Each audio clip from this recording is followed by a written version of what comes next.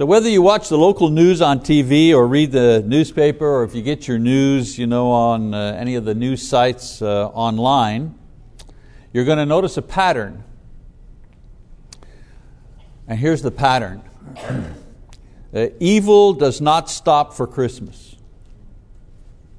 No break for evil at Christmas. People are murdered, they die in fires, they succumb to illness, they take their own lives, even on Christmas Day. And when it comes to suicide, especially on Christmas Day.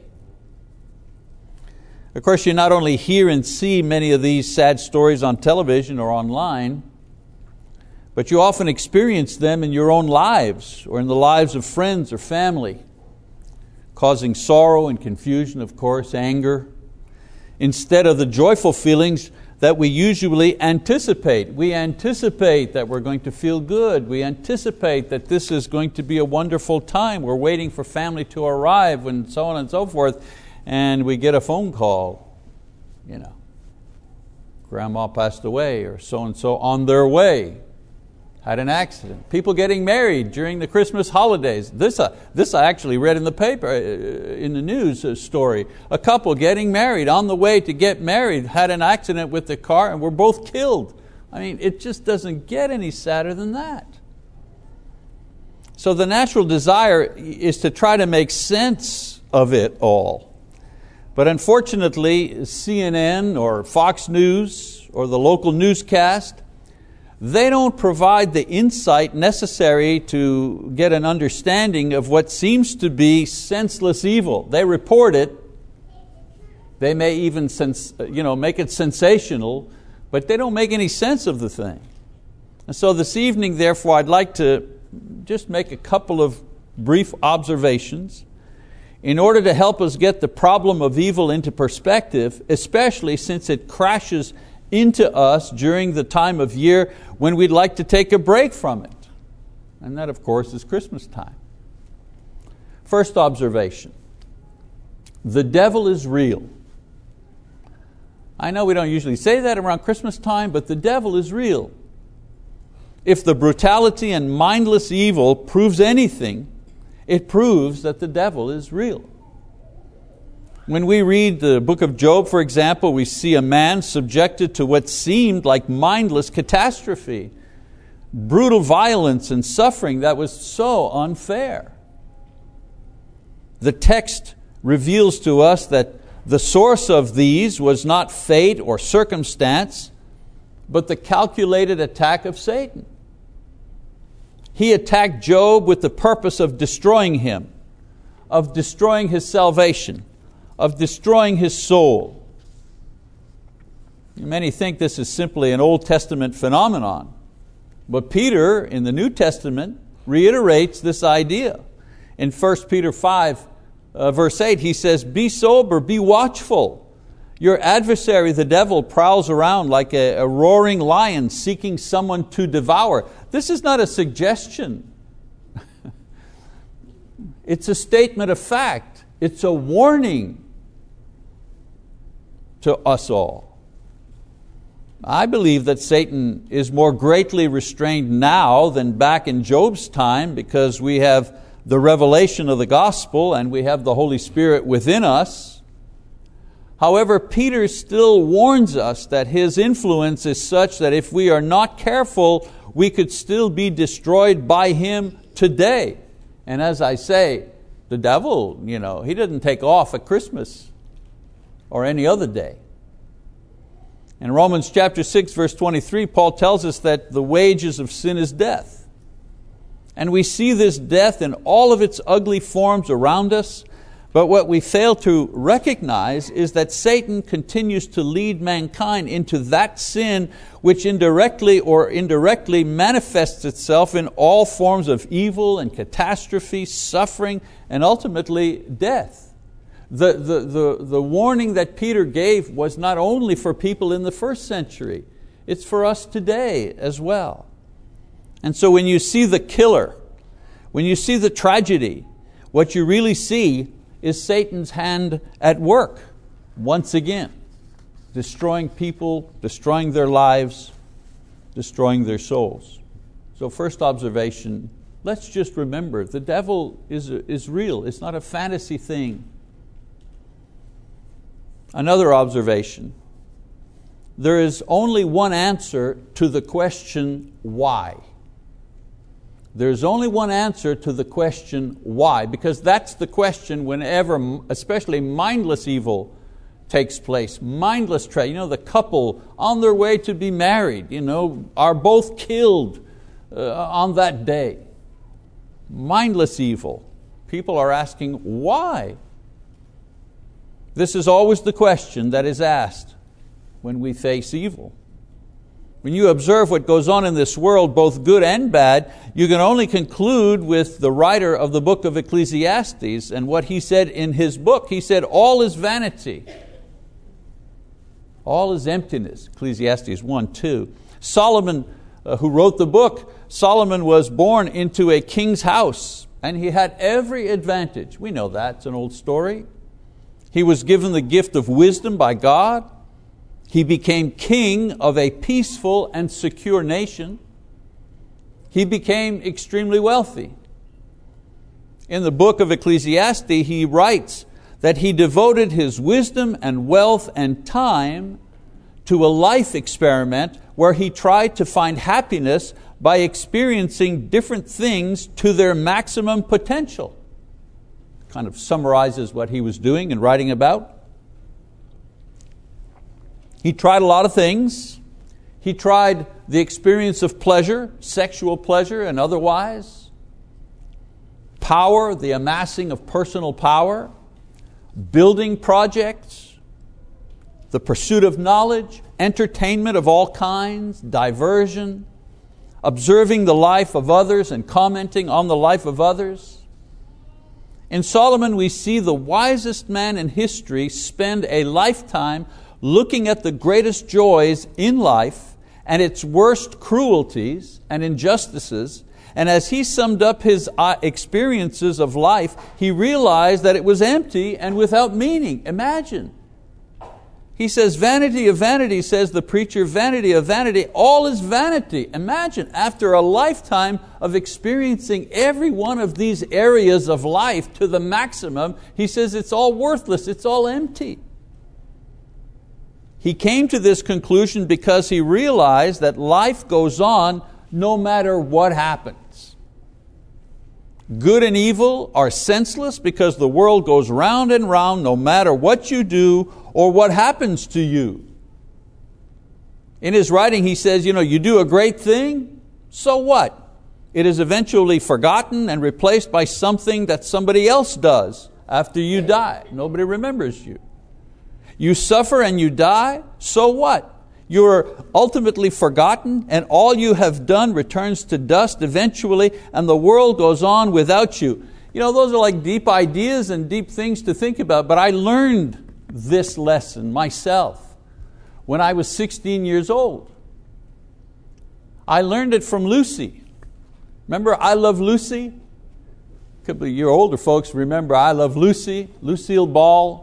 It was a sitcom, a comedy, situation comedy, and Lucy always got into some harebrained scheme each week, a lot of slapstick type comedy, a lot of physical comedy for you younger folks that never seen that show.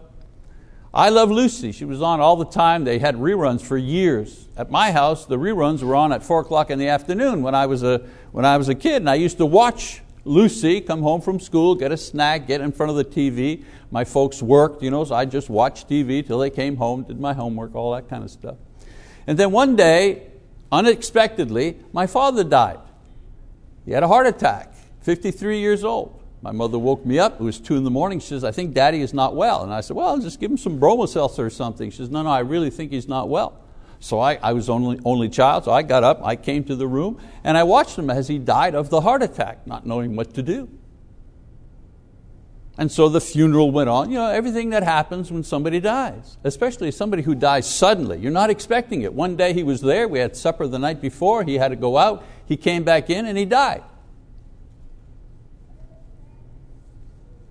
And so about a week or two after the funeral, things kind of settled down. You know how it works. get a lot of attention during the funeral. Everybody's there, everybody's bringing food and so on and so forth, and everybody's saying, I'm sorry. And then after a week or two, people go back to their lives.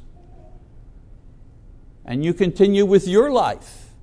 And so I went back to school, and my mom always worked, and she continued to work. And I continued to come home, and I finally got back into my routines.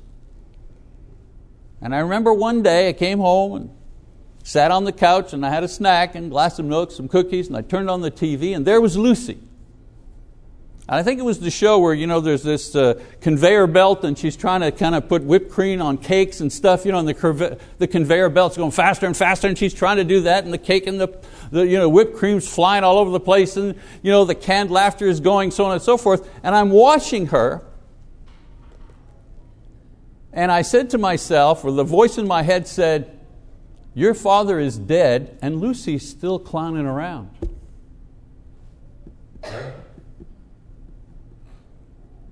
My dad is dead. I'll never see him again, I said to myself. But Lucy just keeps on going. She doesn't care. She doesn't know. She just keeps on going. And at that moment, I learned this lesson right here. It doesn't matter what happens.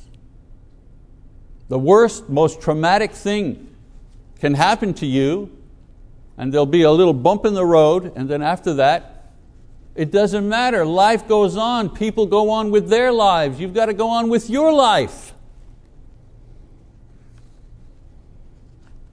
It seems all senseless.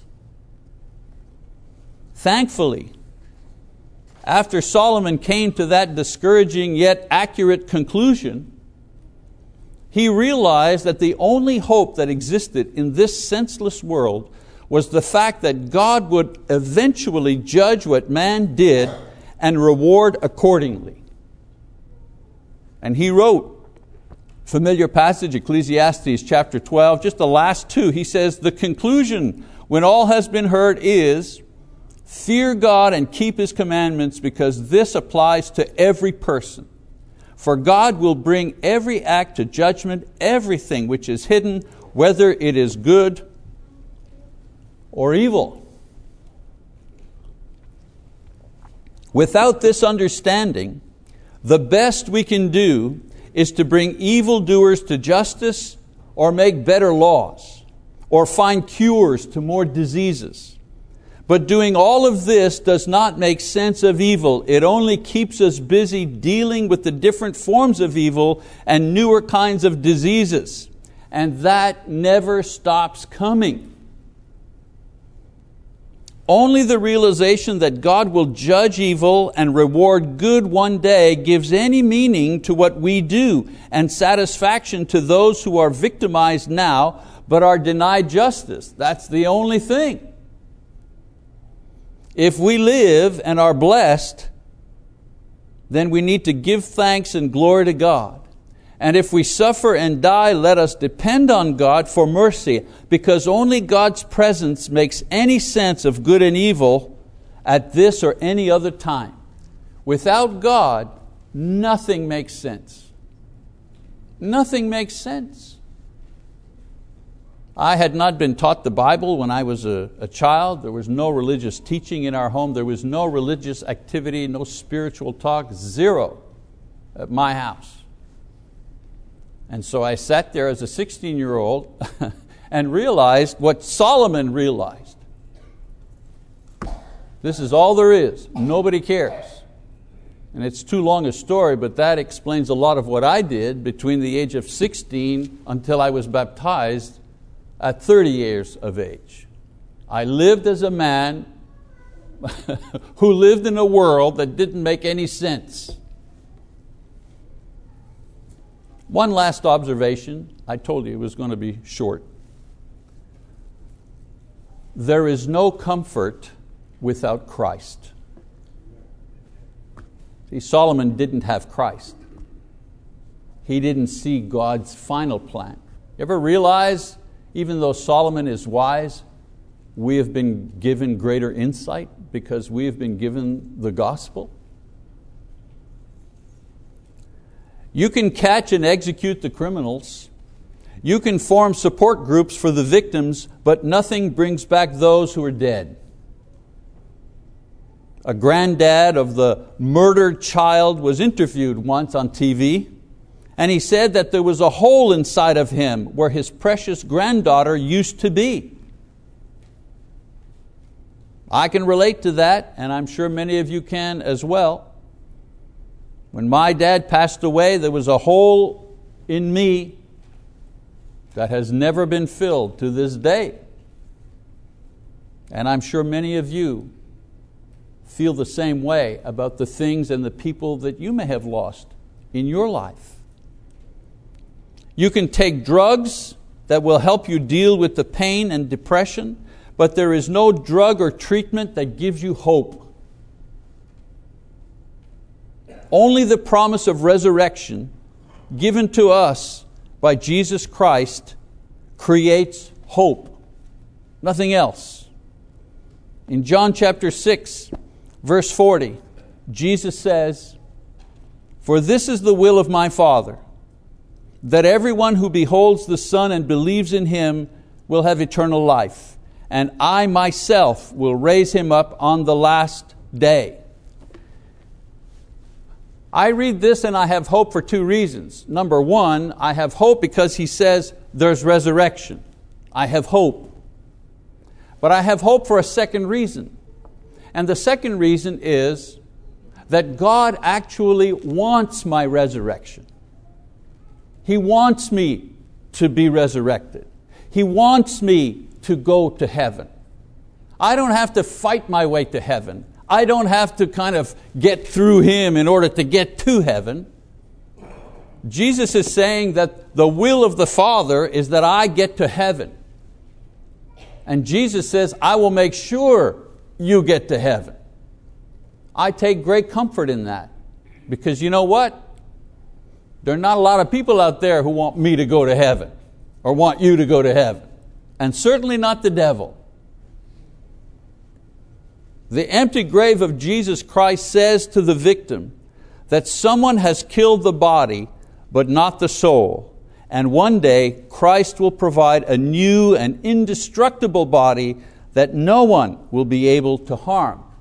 If there's joy at Christmas, if there's joy at the idea that Jesus came to earth, that joy is not projected to the birth of Christ, that joy is projected to the resurrection of Christ. That's where our joy is. Actually, that's where the difference between the, quote, celebration of Christmas is and the joy that Christians actually feel about Jesus. Our joy is at the empty tomb. That's where I get my joy. That He was born, okay, great. But that He rose from the dead on my account to prove to me that I also can be resurrected. This is what makes me joyful and hopeful. The gospel of hope says to the rest of us not to be afraid or confused, that God will have the last word, that Christ will reunite us with those we love, never to be separated by death again. I believe that. I believe that with all my heart. It's ironic that on the same newscast, the media reports the mindless evil that happens every day, and then in the next breath promotes the season of Christmas with ads for things we ought to buy and give at this time of year. It's amazing. We open the newscast, 10 people died, building on fire. And by the way, Sears is open, or Macy's is open at 9 o'clock and 40% off. Without taking a breath, without skipping a beat. Jesus rightly said that in every generation there are those who see but do not perceive. They hear and they yet do not understand. The answer is right under everybody's nose. The one who defeated Satan, the one who will judge and reward, the one who rose from the dead to give us all hope, the one who makes sense of it all, the senseless evil and sorrow, is somehow forgotten or ignored or drowned out by the noise and the activity surrounding His supposed birthday. Amazing.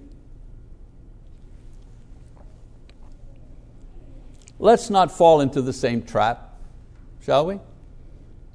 Let's enjoy the season and all that comes with it, as Marty was saying so deftly this morning. Let's be perceptive. There's a lot of good things. Let's enjoy them. But let us all take a moment during the season to pray for all the victims of Satan's attacks and ask that God restrain him. Maybe it's getting crazier out there because there's not enough of us praying in here. That's important. Let's pray that Jesus keep our souls through the trials of this life so we can all have times when we can rejoice now and look forward to a time when it will all make sense. It will all be truth. It will all be peace. It will all be love and joy. Not manufactured love and joy, true love and joy for true eternal reasons. So let's take advantage of the opportunity to defeat Satan now and avoid judgment now and guarantee our resurrection and heavenly reward now. So if we're not Christians, we can do all of this by repenting of our sins, of course, by confessing Christ, being baptized, even tonight.